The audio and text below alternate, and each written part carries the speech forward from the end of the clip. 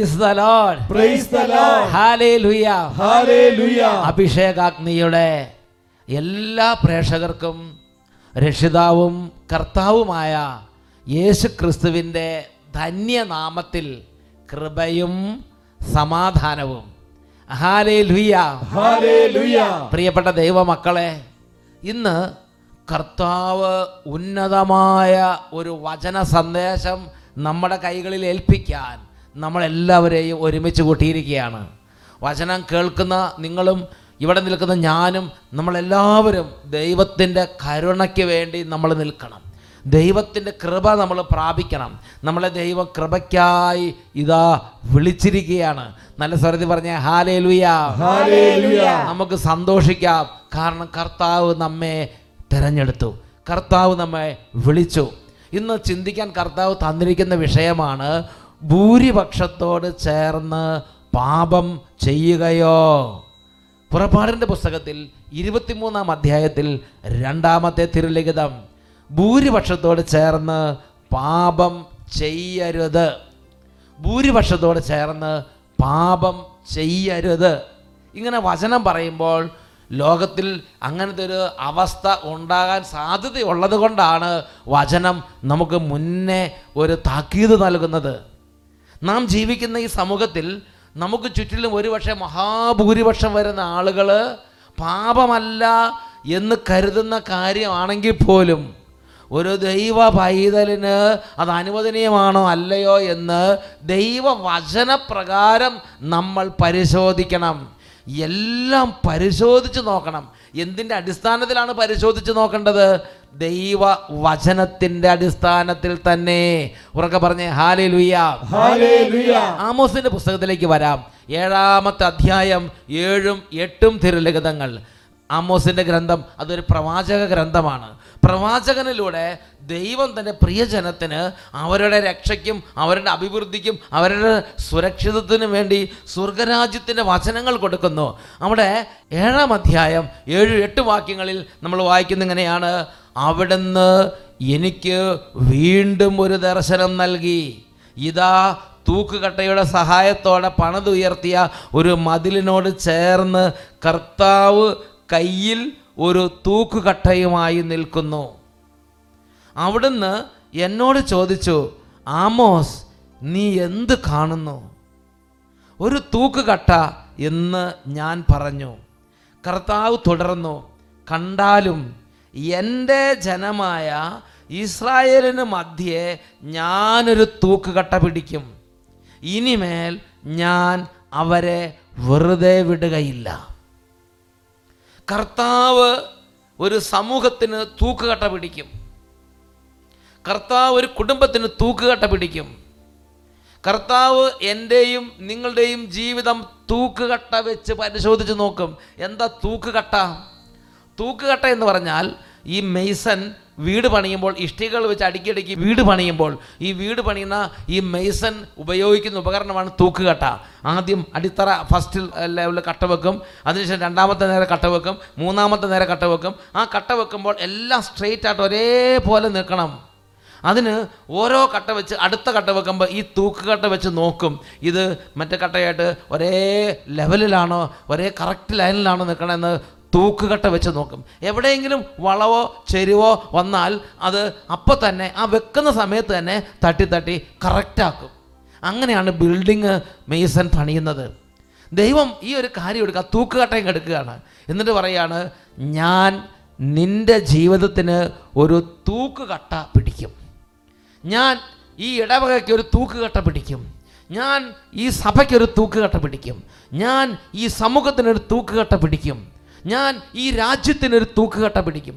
ഓരോ സമൂഹത്തെയും ഓരോ ഗോത്രങ്ങളെയും ഓരോ കുടുംബങ്ങളെയും ഓരോ വ്യക്തിയെയും തൂക്കുകട്ട വെച്ച് നോക്കി പരിശോധിക്കുന്നവനാണ് ദൈവമായ കർത്താവ്. പ്രിയപ്പെട്ട സഹോദരങ്ങളെ, ഞാനും നിങ്ങളും ജീവിതത്തെ ബിൽഡപ്പ് ചെയ്യണം. ഒരു മെയ്സൺ ഇഷ്ടിക വെച്ച് മേൽക്കുമേൽ ഇഷ്ടിക വെച്ച് പണിയുന്നത് പോലെ ഓരോ ദിവസവും ഞാനും നിങ്ങളും നമ്മുടെ ജീവിതത്തെ ബിൽഡപ്പ് ചെയ്യണം. ബിൽഡപ്പ് ചെയ്യുമ്പോൾ ദൈവവചനത്തിൻ്റെ തൂക്കുകട്ട വെച്ച് ഞാനും നിങ്ങളും നമ്മുടെ ജീവിതത്തെ പരിശോധിക്കണം. ഓരോ ഇഷ്ടികയും വെക്കുമ്പോൾ, ഓരോ തീരുമാനം എടുക്കുമ്പോൾ, ഓരോ കാര്യങ്ങളും ചെയ്യുമ്പോൾ, ജീവിതത്തിലേക്ക് ഓരോ തരത്തിലുള്ള സ്റ്റെപ്പുകൾ വെക്കുമ്പോൾ ദൈവവചനത്തിന് തൂക്കുകട്ട വെച്ച് ഇത് ദൈവത്തിന് പ്രീതികരമാണോ, ഇത് ദൈവം അംഗീകരിച്ചിട്ടുണ്ടോ, ഇത് വചനം അംഗീകരിക്കുന്ന കാര്യമാണോ എന്ന് വചനത്തിൻ്റെ തൂക്കുകട്ട വെച്ച് ഞാനും നിങ്ങളും പരിശോധിച്ച് നോക്കണം. ഉറക്കെ പറഞ്ഞേ ഹല്ലേലൂയ. ഇന്ന് ഞാൻ 2 കാര്യങ്ങളെക്കുറിച്ച് പറയാനാണ് ആഗ്രഹിക്കുന്നത്. നമ്മുടെ കുടുംബങ്ങൾ അനുഗ്രഹം പ്രാപിക്കാതെ തകർന്നു പോകാൻ ഈ കാലഘട്ടത്തിൽ സാത്താൻ നമ്മെ മനഃപൂർവ്വം കബളിപ്പിക്കുന്ന 2 മേഖലകൾ. അതിലൊന്നാണ് മക്കളില്ലാത്ത ദമ്പതികളെ അവൻ പ്രലോഭിപ്പിക്കും. IVF അല്ലെങ്കിൽ കൃത്രിമ മാർഗങ്ങൾ. ഒരു കുടുംബത്തിൻ്റെ അനുഭവം നമുക്കിപ്പോൾ ശ്രദ്ധിക്കാം. എൻ്റെ പേര് മഞ്ജു, ഹസ്ബൻഡ് മാർട്ടിൻ. ഞങ്ങൾ ബാംഗ്ലൂരിൽ നിന്ന് വരുന്നു. വിവാഹം കഴിഞ്ഞിട്ട് 10 വർഷമായിട്ട് ഞങ്ങൾക്ക് കുട്ടികളുണ്ടായിരുന്നില്ല. പല ചികിത്സയും ചെയ്തു, പക്ഷേ ഒന്നും സക്സസ്ഫുൾ ആയിട്ട്. വിവാഹം കഴിഞ്ഞ് 10 വർഷം അല്ലേ? 10 വർഷത്തോളം എന്ന് പറഞ്ഞാൽ സാർ ഒരു കാലഘട്ടമല്ല, ഒരു 10 വർഷത്തോളം കുടുംബത്തിൽ ചികിത്സ, പ്രാർത്ഥന, എന്ത് ചെയ്താലും ഒരു റിസൾട്ടില്ല. അങ്ങനത്തെ ഒരു അവസ്ഥയായിരുന്നു. അത് കഴിഞ്ഞ വർഷം ഞങ്ങൾ വേറൊരു ഡോക്ടറിനെ പോയി കണ്ടു.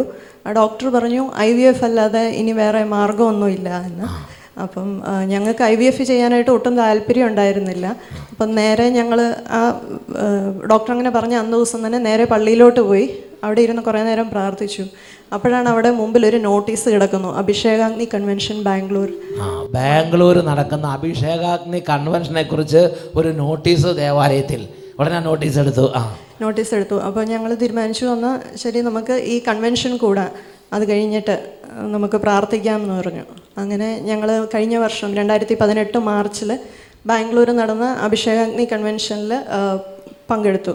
അപ്പം ആദ്യത്തെ ദിവസം അവിടെ പോയിരുന്ന ഉടനെ അവിടെ ഒരു സാക്ഷ്യമാണ് TV കാണിച്ചുകൊണ്ടിരുന്നത്. സാക്ഷ്യം എങ്ങനെയാണ്, ഒരു ഓസ്ട്രേലിയൻ കപ്പിൾ, അവർക്ക് കുട്ടികളുണ്ടായിരുന്നില്ല. അപ്പം അവരും ഇതുപോലെ IVF ചെയ്യാൻ താല്പര്യമില്ലായിരുന്നു. അപ്പം IVF പാപകരമാണെന്ന് സഭ പറയുന്നു എന്ന് അച്ഛനും പറഞ്ഞു. അപ്പം അവർ ചെയ്തത് അഭിഷേകാഗ്നി എന്നും കണ്ട് പ്രാർത്ഥിച്ചു. അതുപോലെ കുട്ടികളുണ്ടാകുവാണെങ്കിൽ അവർ വന്ന് സാക്ഷ്യം പറയാമെന്ന് അവർ പറഞ്ഞു. അതിൻ്റെ ഫലമായിട്ട് അവർക്ക് ആ വർഷം തന്നെ അവർക്ക് കുഞ്ഞുങ്ങളുണ്ടായ ഒരു സാക്ഷ്യമാണ് TV കാണിച്ചിരുന്നത്. അപ്പോൾ ഇത് കേട്ട ഉടനെ ഞാനും മനസ്സിൽ തീരുമാനിച്ചു, ശരി ഞങ്ങളും എന്നും TV അഭിഷേകാഗ്നി കാണും, എന്നിട്ട് ഞങ്ങൾക്ക് കുഞ്ഞുങ്ങളുണ്ടാകുവാണെങ്കിൽ ഞാൻ ഇവിടെ വന്ന് സാക്ഷ്യം പറയും എന്ന്. അപ്പോൾ അന്ന് കൺവെൻഷൻ്റെ സമയത്ത് അച്ഛൻ ഞങ്ങളുടെ 2പേരുടെയും തലയിൽ കൈവച്ച് പ്രാർത്ഥിക്കുകയും ചെയ്തായിരുന്നു. അങ്ങനെ അതിൻ്റെ ഫലമായിട്ട് ആ മാസം തന്നെ ഞാൻ പ്രഗ്നൻ്റായി. കൺവെൻഷൻ കൂടി ആ മാസം തന്നെ ഈശോ കുടുംബത്തെ അനുഗ്രഹിച്ച്. അപ്പോൾ IVF പോയില്ല. ആ കൺവെൻഷൻ വെച്ചപ്പോൾ കർത്താവ് പറഞ്ഞു IVF പാപമാണ്, IVF ചെയ്യാൻ പാടില്ല എന്ന് കർത്താവിൻ്റെ ആ വെളിപ്പെടുത്തൽ കൺവെൻഷൻ ഗ്രൗണ്ടിൽ ആ സാക്ഷ്യം പറയുന്ന സമയത്ത് പ്രഘോഷിക്കപ്പെട്ടു. ആദ്യം സഹോദരി ഈ കുടുംബം സ്വീകരിച്ചു. അവർ പറഞ്ഞു കർത്താവിൻ്റെ തിരുമുമ്പിൽ IVF പാപമാണെങ്കിൽ ഞങ്ങളത് ചെയ്യില്ല, വേണ്ടാന്ന് തീരുമാനിച്ചു അല്ലേ? വേണ്ടാന്ന് തീരുമാനിച്ചില്ലേ?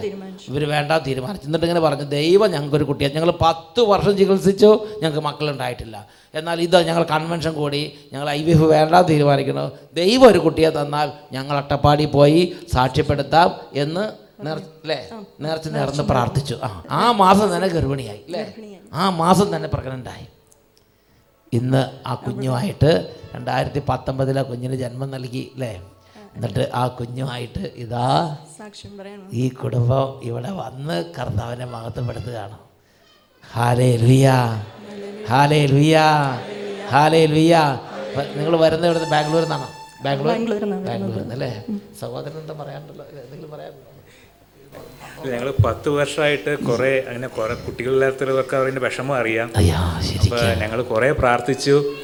അത് കഴിഞ്ഞ് പലപ്പോഴും ഇവിടെ ധ്യാനത്തിന് വരാൻ എൻ്റെ പാരൻസൊക്കെ പറയായിരുന്നു, വരാൻ പറ്റിയില്ല. അത് കഴിഞ്ഞ് ഭാഗ്യം ചെയ്ത് ബാംഗ്ലൂർ വെച്ച് തന്നെ ധ്യാനം കൂടാൻ പറ്റി. ബാംഗ്ലൂർ എത്തിയപ്പോൾ അത് ഇനി ഇവിടെ വന്ന് സാക്ഷ്യം പറയാനും പറ്റി. Praise the Lord. Praise the Lord. Hallelujah. Hallelujah. പ്രിയപ്പെട്ട സഹോദരങ്ങൾ നോക്കിയേ, മക്കളില്ലാത്ത ദമ്പതികളെ, അതായത് ഒരു വനത്തിൽ നിൽക്കുന്ന വൃക്ഷങ്ങളെ കൊടുങ്കാറ്റ് വരുമ്പോൾ കായുള്ള വൃക്ഷങ്ങളെ കായില്ലാത്ത വൃക്ഷങ്ങളെല്ലാം കൊടുങ്കാറ്റ് ചുഴറ്റി അടിക്കും. അത് അടിച്ചു പറിച്ച് കളയാൻ നോക്കും. ഇതുപോലെ ദൈവസന്നിധിയിൽ ദൈവം വളരെ വിലയുള്ളതായി കരുതി നട്ടു വളർത്തുന്ന കുടുംബങ്ങളെ സാത്താൻ ആക്രമിക്കുമ്പോൾ അതിനെ അടിച്ചു പറിച്ച് എങ്ങനെയെങ്കിലും നിലംപരിശാക്കും.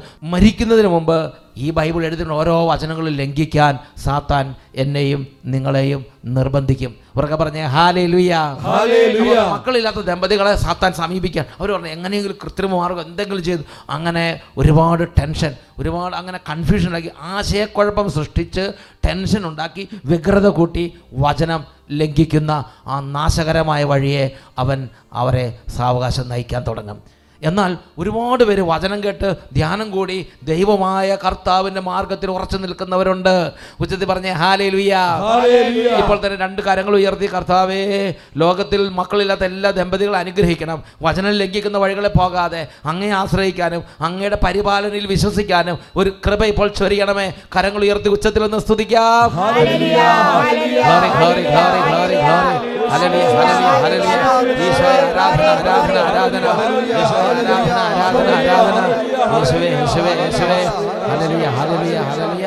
ഈശോയുടെ നാമത്തിൽ അനുഗ്രഹിക്കുന്നു. ആമേൻ. Praise the Lord. ഇനി സാത്താൻ ആക്രമിക്കുന്ന കുടുംബത്തിനെ സാത്താൻ ആക്രമിക്കുന്ന രണ്ടാമത്തെ ഒരു മേഖല അത് മക്കൾ ഉണ്ടാകുന്ന കുടുംബങ്ങളെയാണ്. എന്ന് പറഞ്ഞാൽ ആ കുടുംബങ്ങളിൽ മക്കളുണ്ടായി കഴിയുമ്പോൾ അതിനെ അബോർഷൻ ചെയ്യാൻ ഒരു വലിയ പ്രേരണ അങ്ങോട്ട് കൊടുക്കും. കുഞ്ഞുങ്ങളെ ഗർഭസ്ഥാവസ്ഥയിൽ വെച്ച് കൊന്നുകളയാൻ മാതാപിതാക്കളെയും അല്ലെങ്കിൽ ട്രീറ്റ് ചെയ്യുന്ന ഡോക്ടർമാരെയും അതുമല്ലെങ്കിൽ അതിനോട് ബന്ധപ്പെട്ട കുടുംബാംഗങ്ങളെല്ലാം പ്രേരിപ്പിക്കുന്ന ഒരു ദുഷ്ടാത്മ പ്രേരണയുണ്ടാകും. നല്ല സ്വരത്തിൽ പറഞ്ഞ ഹല്ലേലൂയ. പ്രിയപ്പെട്ട സഹോദരി, ഇതിനെക്കുറിച്ച് ഞാനും നിങ്ങൾ മനസ്സിലാക്കണം. ഒരുപാട് പേർക്ക് സംശയമുണ്ട്. കുഞ്ഞിനെ ഉദരത്തിൽ വെച്ച് കൊന്നു കളഞ്ഞുകൊണ്ട് കുഴപ്പമുണ്ടോ? ഒരാഴ്ച കഴിയുമ്പോൾ കൊന്നു കഴിഞ്ഞുകൊണ്ട് കുഴപ്പമുണ്ടോ? 1 മാസം കഴിയുമ്പോൾ കൊന്നാൽ കുഴപ്പമാണോ? 6 മാസം കഴിയുമ്പോൾ കൊല്ലുന്ന കുഴപ്പമാണോ? കുഞ്ഞിനെ ഉദരത്തിൽ വെച്ച് എപ്പോൾ വേണമെങ്കിലും കൊന്നു കളഞ്ഞുകൊണ്ട് കുഴപ്പമുണ്ടോ? ഇങ്ങനെ പല ആളുകളും ഇതിനെക്കുറിച്ച് അവ്യക്തതയിലും സംശയത്തിലും ഇരിക്കുന്നുണ്ട്. അതുകൊണ്ട് പ്രിയപ്പെട്ട ദൈവമക്കളെ, ഞാനും നിങ്ങളും അതിനെക്കുറിച്ച് എന്താണ് ജീവിക്കുന്ന ദൈവത്തിൻ്റെ വചനം നമ്മെ പഠിപ്പിക്കുന്നത് എന്ന് മനസ്സിലാക്കണം. അതിനെക്കുറിച്ച് കർത്താവിൻ്റെ സഭ എന്താണ് പ്രബോധനം നൽകിയിരിക്കുന്നത് എന്ന് ഞാനും നിങ്ങൾ മനസ്സിലാക്കണം. ആദ്യം തന്നെ 139-ാം സങ്കീർത്തനത്തിലെ 16-ാമത്തെ തിരുലിഖിതത്തിലേക്ക് വരികയാണ്. അവിടെ ഒരു കുഞ്ഞ് ജനിക്കുന്നത് സംബന്ധിച്ച ഒരു വെളിപ്പെടുത്തൽ നൽകപ്പെട്ടിട്ടുണ്ട്. അവിടെ ഇങ്ങനെയാണ് നമ്മൾ വായിക്കുന്നത്. Psalm 139:16, എനിക്ക് രൂപം ലഭിക്കുന്നതിന് മുമ്പ് തന്നെ അവിടുത്തെ കണ്ണുകൾ എന്നെ കണ്ടു. എനിക്ക് രൂപം ലഭിക്കുന്നതിന് മുമ്പ് തന്നെ എൻ്റെ ദൈവത്തിൻ്റെ കൈകളിൽ അവിടുന്ന് എൻ്റെ പേരെഴുതി. എൻ്റെ ദൈവത്തിൻ്റെ കൈവെള്ളയിൽ അവിടുന്ന് എന്നെ സൂക്ഷിക്കാൻ തുടങ്ങി. അനാദി മുതലേ എൻ്റെ ദൈവത്തിൻ്റെ കൈകളിൽ ഞാനുണ്ട്. അവൻ്റെ കൈകളിൽ എൻ്റെ പേര് എഴുതപ്പെട്ടിരിക്കുന്നു. എൻ്റെ രൂപം അവിടത്തേക്ക് അജ്ഞാതമല്ല. എൻ്റെ ജീവിതത്തെക്കുറിച്ചുള്ള പദ്ധതികൾ അവിടുന്ന് എനിക്ക് വേണ്ടി ഞാൻ ജനിക്കുന്ന സമയത്തല്ല, ഞാൻ ജനിക്കുന്നതിന് മുമ്പേ, യുഗങ്ങൾക്ക് മുമ്പേ എൻ്റെ ദൈവം എനിക്ക് വേണ്ടി പദ്ധതി ഒരുക്കി. ലോകസ്ഥാപനം മുതൽ അവിടുന്ന് എനിക്ക് വേണ്ടി പദ്ധതി ഒരുക്കിയിട്ടുണ്ട്. ഓരോ മനുഷ്യനും വേണ്ടി, ഈ ഭൂമത്ത് ജനിക്കാനിരിക്കുന്ന സകല മർത്യർക്കും വേണ്ടി യുഗാരംഭങ്ങൾക്ക് മുമ്പ് ലോകസ്ഥാപനം മുതൽ അവിടുന്ന് പദ്ധതി ഒരുക്കിയിട്ടുണ്ട്. അതുകൊണ്ടാണ് വിശുദ്ധ മത്തായിയുടെ സുവിശേഷം 24-ാം അധ്യായത്തിൽ ഈശോ ഒരു കാര്യം പഠിപ്പിക്കുന്നുണ്ട്. അത് ലോകത്തിലെ മുഴുവൻ ആളുകൾ വലതുവശത്തേക്കും ഇടതുവശത്തേക്കും മാറ്റി നിർത്തും. അതിനുശേഷം വലതുവശത്തുള്ളവരോട് പറയും, എൻ്റെ പിതാവിനാൽ അനുഗ്രഹിക്കപ്പെട്ടവരെ വരുവിൻ, ലോകസ്ഥാപനം മുതൽ നിങ്ങൾക്കായി സജ്ജമാക്കിയിരിക്കുന്ന രാജ്യം അവകാശപ്പെടുത്തുവിൻ. അപ്പോൾ നിങ്ങൾ ജനിക്കുന്ന സമയം തൊട്ടല്ല എന്നെ നിങ്ങളെക്കുറിച്ച് ദൈവത്തിൻ്റെ പദ്ധതി. ലോകസ്ഥാപനം മുതൽ എൻ്റെ ദൈവം എന്നെക്കുറിച്ച് പദ്ധതി ഒരുക്കുകയാണ്, എന്നെക്കുറിച്ച് ചിന്തിക്കുകയാണ്. എൻ്റെ ദൈവത്തിൻ്റെ മനസ്സിൽ ഞാനുണ്ട്. എൻ്റെ ദൈവം എനിക്ക് വേണ്ടി എല്ലാം ഒരുക്കുകയാണ്. അതാണ് ജീവിക്കുന്ന ദൈവത്തിൻ്റെ വചനം എന്നെയും നിങ്ങളെയും കുറിച്ചുള്ള ദൈവത്തിൻ്റെ പദ്ധതിയെക്കുറിച്ച് സംസാരിക്കുന്നത്. 139-ാം സങ്കീർത്തനത്തിൽ 16-ാം വാക്യം വായിക്കുന്നത് എങ്ങനെയാണ്? എനിക്ക് രൂപം ലഭിക്കുന്നതിന് മുമ്പ് തന്നെ അവിടുത്തെ കണ്ണുകൾ എന്നെ കണ്ടു. എനിക്ക് നിശ്ചയിക്കപ്പെട്ടിട്ടുള്ള നാളുകൾ ഉണ്ടാകുന്നതിന് മുമ്പ് തന്നെ അങ്ങയുടെ പുസ്തകത്തിൽ അവ എഴുതപ്പെട്ടിട്ടുണ്ടല്ലോ. ഇതാണ് സത്യം. ഇതാണ് സത്യം. ഞാനെന്ന വ്യക്തി ജനിച്ചതിന് ശേഷം അല്ല ഉണ്ടായത്. ഞാനെന്ന വ്യക്തി എൻ്റെ അപ്പനും അമ്മയും ചേർന്നുണ്ടാക്കിയതല്ല. എൻ്റെ ദൈവമാണ് എന്നെ സൃഷ്ടിച്ചത്. എൻ്റെ ദൈവമാണ് എന്നെക്കുറിച്ച് ചിന്തിച്ചത്. എൻ്റെ ദൈവമാണ് എനിക്ക് വേണ്ടി എല്ലാം ഒരുക്കിയതും ഒരുക്കുന്നതും. എൻ്റെ ദൈവത്തിൻ്റെ സ്വന്തമാണ് ഞാൻ എൻ്റെ ദൈവത്തിൻ്റെ സ്വത്താണ്. ഞാൻ എൻ്റെ മാതാപിതാക്കളുടെ സ്വത്താകുന്നതിന് മുമ്പേ ഞാൻ എൻ്റെ ദൈവത്തിൻ്റെ സ്വത്താണ്. ഞാൻ എൻ്റെ ദൈവത്തിൻ്റെ സ്വന്തമാണ്. ഞാൻ എൻ്റെ ദൈവത്തിൻ്റെ മുത്താണ്. യെരമ്യായുടെ പുസ്തകം 1-ാം അധ്യായം 5-ാം വാക്യം പ്രവാചകനിലൂടെ ദൈവം വീണ്ടും ഈ ഒരു കാര്യം നമ്മെ പഠിപ്പിക്കുകയാണ്. യെരമ്യ 1-ാം അധ്യായം 5-ാം വാക്യം, മാതാവിൻ്റെ ഉദരത്തിൽ നിനക്ക് രൂപം നൽകുന്നതിന് മുമ്പേ ഞാൻ നിന്നെ അറിഞ്ഞു, ജനിക്കുന്നതിന് മുമ്പേ ഞാൻ നിന്നെ വിശുദ്ധീകരിച്ചു, ജനതകൾക്ക് പ്രവാചകനായി ഞാൻ നിന്നെ അവരോധിച്ചു. ദൈവം പ്രവാചകനാക്കുന്നത്, ദൈവം ശാസ്ത്രജ്ഞനാക്കുന്നത്, ദൈവം ഭരണകർത്താവാക്കുന്നത് നമ്മൾ ജനിച്ച് പഠിച്ചു കഴിഞ്ഞിട്ടാണെന്ന് വിചാരിക്കരുത്. നീ ജനിക്കുന്നതിന് മുമ്പേ ഞാൻ നിന്നെ ജനതകൾക്ക് പ്രവാചകനായി നിയമിച്ചു, അവരോധിച്ചു. നിന്നെ രാജാവായി അവരോധിക്കുന്നത്, നിന്നെ പ്രധാനമന്ത്രിയായി അവരോധിക്കുന്നത്, നിന്നെ ഭരണകർത്താവാക്കി മാറ്റുന്നത്, നിന്നെ ഡോക്ടറായി അവരോധിക്കുന്നത്, നിന്നെ ജനങ്ങൾക്ക് മാർഗനിർദ്ദേശം ലീഡറായി നിയമിക്കുന്നത് ഞാൻ നിങ്ങൾ പഠിച്ചു കഴിഞ്ഞ് അങ്ങോട്ടും ഇങ്ങോട്ട് തിരിഞ്ഞു മറിഞ്ഞ് നടന്ന് എങ്ങനെയെങ്കിലും ആയിത്തീരുന്നതാണെന്ന് വിചാരിക്കരുത്. എൻ്റെ അമ്മയുടെ ഉദരത്തിൽ രൂപം ലഭിക്കുന്നതിന് മുമ്പ് തന്നെ എൻ്റെ ദൈവം എന്നെ അവരോധിച്ചു, എൻ്റെ ദൈവം എന്നെ നിയമിച്ചു, എൻ്റെ ദൈവം എനിക്ക് അപ്പോയിൻമെൻറ്റ് തന്നു, എൻ്റെ ദൈവം എനിക്ക് വേണ്ടി എല്ലാം ഒരുക്കി. ഇതാണ് സത്യം. അതിനെക്കുറിച്ച് യുവജന മതബോധന ഗ്രന്ഥത്തിൽ ദൈവമക്കൾക്ക് ചില പ്രബോധനം നൽകുന്നുണ്ട്. യുവജന മതബോധന ഗ്രന്ഥത്തിൽ കർത്താവിൻ്റെ സഭ പഠിപ്പിക്കുന്നത് ഇങ്ങനെയാണ്. 383-ാമത്തെ ഗണ്ണിക 383-ാമത്തെ ഗണ്ണികയിൽ പറഞ്ഞങ്ങനെയാണ്, ദൈവദത്തമായ ജീവൻ ദൈവത്തിൻ്റെ തന്നെ സ്വത്താണ്. ദൈവത്തിൻ്റെയാണ് ജീവൻ. ആ ജീവനെതിരെ കൈ ഉയർത്താൻ എനിക്ക് നിങ്ങൾക്ക് അവകാശമില്ല. ജീവൻ ദൈവത്തിൻ്റെതാണ്. വ്യക്തികൾ ദൈവത്തിൻ്റെതാണ്. അടുത്ത പ്രബോധനം ഇങ്ങനെയാണ്, അത് അതിൻ്റെ അസ്തിത്വത്തിൻ്റെ ആദ്യ നിമിഷം മുതൽ പരിശുദ്ധമാണ്. ഒരു മനുഷ്യജീവിയുടെയും നിയന്ത്രണത്തിന് വിധേയമല്ല. എൻ്റെ നിങ്ങളുടെ കരുണ കൊണ്ടുണ്ടായതാണെന്ന് വിചാരിക്കരുത്. ദൈവമാണ് അത് സൃഷ്ടിച്ചത്. ദൈവം മാത്രമാണ് ജീവൻ്റെയും മരണത്തിൻ്റെയും കർത്താവ്. എൻ്റെ ജീവൻ പോലും എൻ്റേതല്ല. ഓരോ ശിശുവിനും ഗർഭത്തിൽ ഉരുവാകുന്ന നിമിഷം മുതൽ ജീവിക്കാൻ അവകാശമുണ്ട്. ഒരു ഗർഭസ്ഥ മനുഷ്യജീവി ആരംഭം മുതലേ ഒരു വ്യത്യസ്ത വ്യക്തിയാണ്. അവൻ്റെ അവകാശങ്ങൾ ആർക്കും, രാഷ്ട്രത്തിനോ ഡോക്ടർക്കോ അമ്മയ്ക്ക് പോലുമോ ലംഘിക്കാനാവുകയില്ല. ഈ വിഷയത്തിൽ സഭയുടെ വ്യക്തമായ നിലപാട് ഇതാണ്. ഒരു വ്യക്തിയാണ്, ആ വ്യക്തിയുടെ അവകാശങ്ങൾ ആർക്കും നിഷേധിക്കാൻ അധികാരമില്ല. അമ്മയ്ക്കോ അപ്പനോ കുടുംബാംഗങ്ങൾക്കോ ഡോക്ടർക്കോ ഭരണകർത്താക്കൾക്കോ ആർക്കും ആ ജീവൻ്റെ മേൽ കൈവെക്കാൻ അധികാരമില്ല, അവകാശമില്ല. ഇതാണ് സഭയുടെ വ്യക്തമായ നിലപാട്. ഇനി വീണ്ടും അതിനെക്കുറിച്ച് പഠിപ്പിക്കുന്ന ഇങ്ങനെയാണ്, ഗർഭചിത്രം വഴി വധിക്കപ്പെടുന്ന ശിശുവിനോടും അതിൻ്റെ മാതാപിതാക്കളോടും പൊതുവെ സമൂഹത്തോടും ചെയ്യപ്പെടുന്ന അപരിഹാര്യമായ ദ്രോഹം ഇവിടെ ചൂണ്ടിക്കാട്ടുകയാണ് ചെയ്യുന്നത്. നിർദോഷമായ മനുഷ്യജീവനെ സംരക്ഷിക്കുക എന്നത് രാഷ്ട്രത്തിൻ്റെ ഏറ്റവും ശ്രേഷ്ഠമായ ദൗത്യങ്ങളിലൊന്നാണ്. ഒരു രാഷ്ട്രം ഈ ഉത്തരവാദിത്തത്തിൽ നിന്ന് ഒഴിഞ്ഞു മാറിയാൽ അത് നിയമവാഴ്ചയുടെ അടിസ്ഥാനം തന്നെ തകർക്കുകയാണ്. കാരണം ജീവനെ തകർക്കുകയാണ്. ഈ രാഷ്ട്രം തന്നെ എന്തിനാ? ജീവനെ സംരക്ഷിക്കാൻ വേണ്ടിയാണ് രാഷ്ട്രവും ഭരണകൂടങ്ങളും. ഭരണകർത്താക്കൾ ധർമ്മബോധം വെടിഞ്ഞ് പെരുമാറരുത്. യുവജന മതബോധന ഗ്രന്ഥത്തിൽ വീണ്ടും ഒരു പ്രായോഗിക പ്രശ്നം പരിഹരിക്കും. ഇപ്പോൾ ചില മാതാപിതാക്കന്മാർ ചോദിക്കും, അല്ലെങ്കിൽ ചിലർ ചോദിക്കും, ഗർഭസ്ഥാവസ്ഥയിൽ കുഞ്ഞിന് കണ്ണില്ല, ഗർഭസ്ഥാവസ്ഥയിൽ കുഞ്ഞിന് കാലില്ല, അത് കുഞ്ഞിന് മന്ദബുദ്ധിയാണ്, ആ കുഞ്ഞിന് ഒരു അനക്കവും ഇല്ല, ജനിച്ച ബാധ്യതയാവും, അപ്പോൾ അംഗവൈകല്യമുള്ള കുഞ്ഞിനെ ഗർഭത്തിൽ വെച്ച് കൊന്നു കളഞ്ഞുകൂടെ? ചില മാതാപിതാക്കന്മാർ ചോദിക്കുന്നതാണ്. പ്രിയപ്പെട്ട സഹോദരങ്ങളെ, നമ്മൾക്ക് അറിവില്ലെങ്കിൽ ദൈവവചനം വായിച്ച് ദൈവം എന്താണ് ആഗ്രഹിക്കുന്നത് മനസ്സിലാക്കണം. ദൈവവചനത്തിൻ്റെ അടിസ്ഥാനത്തിൽ ഇതിനെക്കുറിച്ച് യുവജന മതബോധന ഗ്രന്ഥത്തിൽ 384-ാമത്തെ ഗണ്ണിക, അംഗവൈകല്യമുള്ള ഒരു ശിശുവിനെ ഗർഭചിത്രം വഴി അലസിപ്പിച്ച് കളയാമോ, അബോർഷൻ ചെയ്യാമോ? അതിന് മറുപടി ഇങ്ങനെയാണ്, അംഗവൈകല്യമുള്ള ശിശുവിനെ ഗർഭഛിദ്രം ചെയ്യുന്നത് ഗൗരവകരമായ കുറ്റകൃത്യം തന്നെ. പിന്നീടുണ്ടാകാവുന്ന സഹനത്തിൽ നിന്ന് രക്ഷിക്കുക എന്ന ലക്ഷ്യത്തോടെ ചെയ്താൽ പോലും ജീവനെതിരെയുള്ള എല്ലാ ക്രമക്കേടുകളും കുറ്റകൃത്യമാണ്.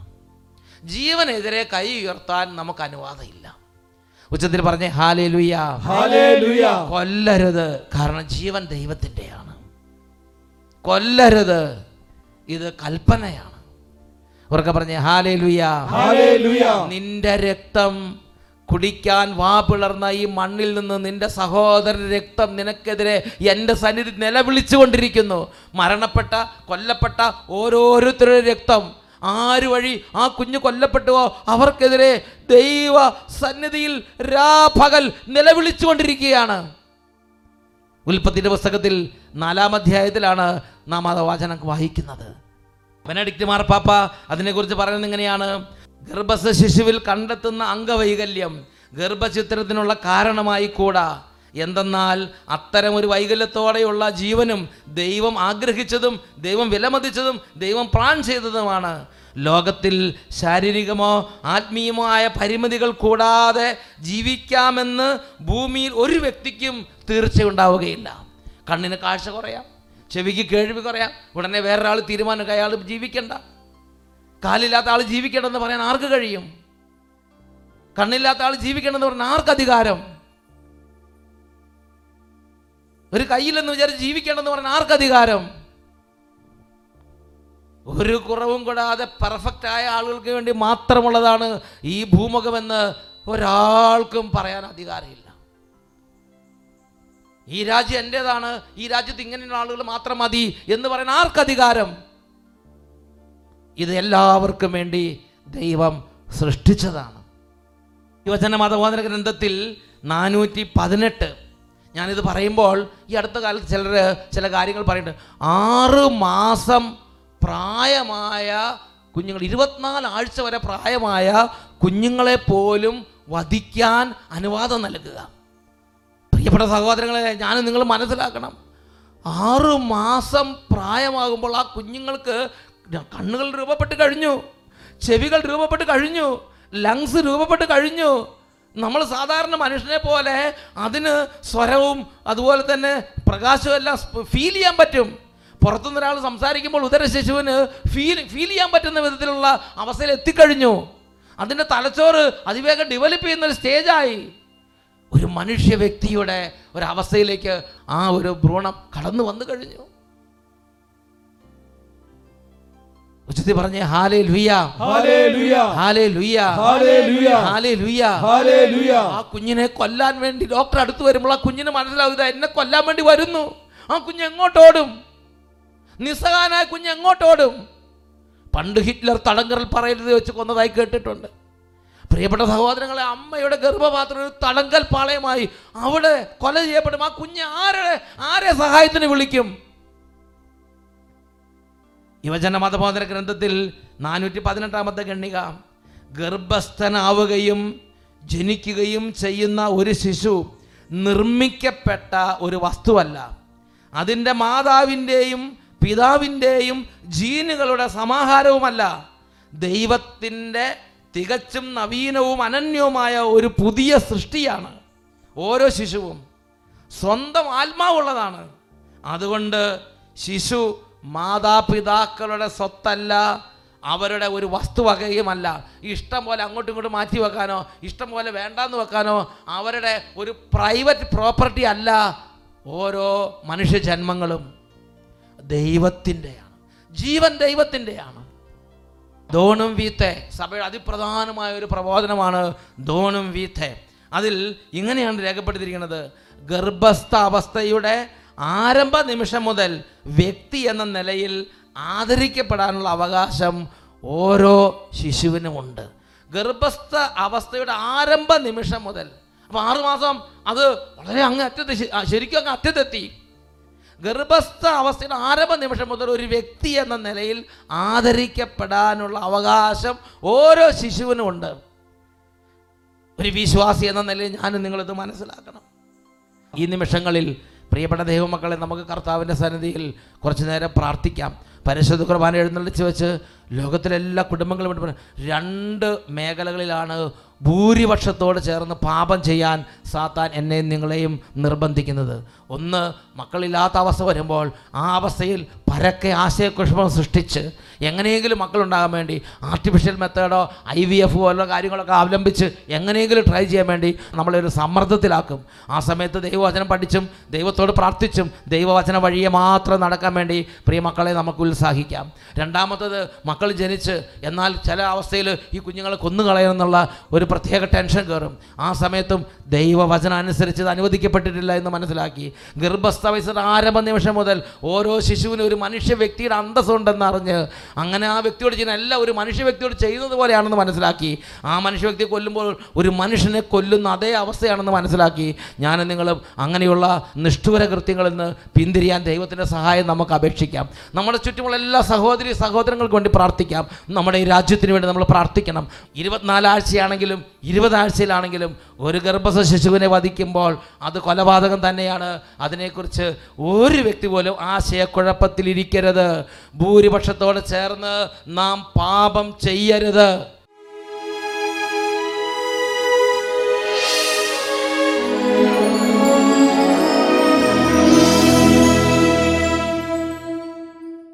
പ്രിയപ്പെട്ട ദൈവമക്കളെ, ഈ നിമിഷങ്ങളിൽ നമ്മുടെ കുടുംബങ്ങളെ ശല്യം ചെയ്യുന്ന എല്ലാ അന്ധകാര പീഡകളെയും, ഭയം, രോഗം, തകർച്ച, കടബാധ്യത, കുടുംബത്തിൽ മക്കളോട് ബന്ധപ്പെട്ട പലതരത്തിലുള്ള ബുദ്ധിമുട്ടുകൾ, ഇതെല്ലാം സമർപ്പിക്കാം. 2 കാര്യങ്ങൾ നന്നായിട്ട് ഉയർത്തിപ്പിടിക്കാം. ദിവ്യകാരുണ്യ ആശീർവാദം നൽകപ്പെടുന്ന ഈ സമയത്ത് അനേക പതിറ്റാണ്ടുകളായി കുടുംബത്തെ പീഡിപ്പിച്ചുകൊണ്ടിരിക്കുന്ന പീഡക ശക്തികൾ ഇപ്പോൾ കുടുംബങ്ങൾ വിട്ടൊഴിഞ്ഞു പോകട്ടെ. ഉച്ചത്തിൽ സ്തുതിക്കുന്നു. Hallelujah, hallelujah, hallelujah, hallelujah, hallelujah. ഉറക്കെ സ്തുതിക്കുന്നു. Glory, glory, glory.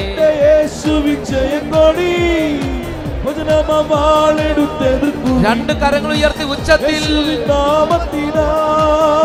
ദൈവമേ, കുടുംബങ്ങളെ ഇപ്പോൾ അവിടുന്ന് അഭിഷേകം ചെയ്യണമേ.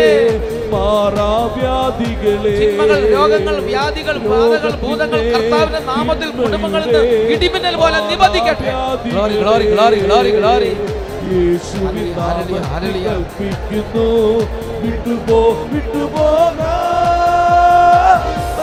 ശത്രുവിൻ കോട്ടകൾ ഉയരട്ട യേശു വിജയം കൊടി വചനമാളെടുത്തെതിർക്കുവിൻ യേശുവിൻ നാമത്തിനാ യേശുവിൻ നാമത്തിനാ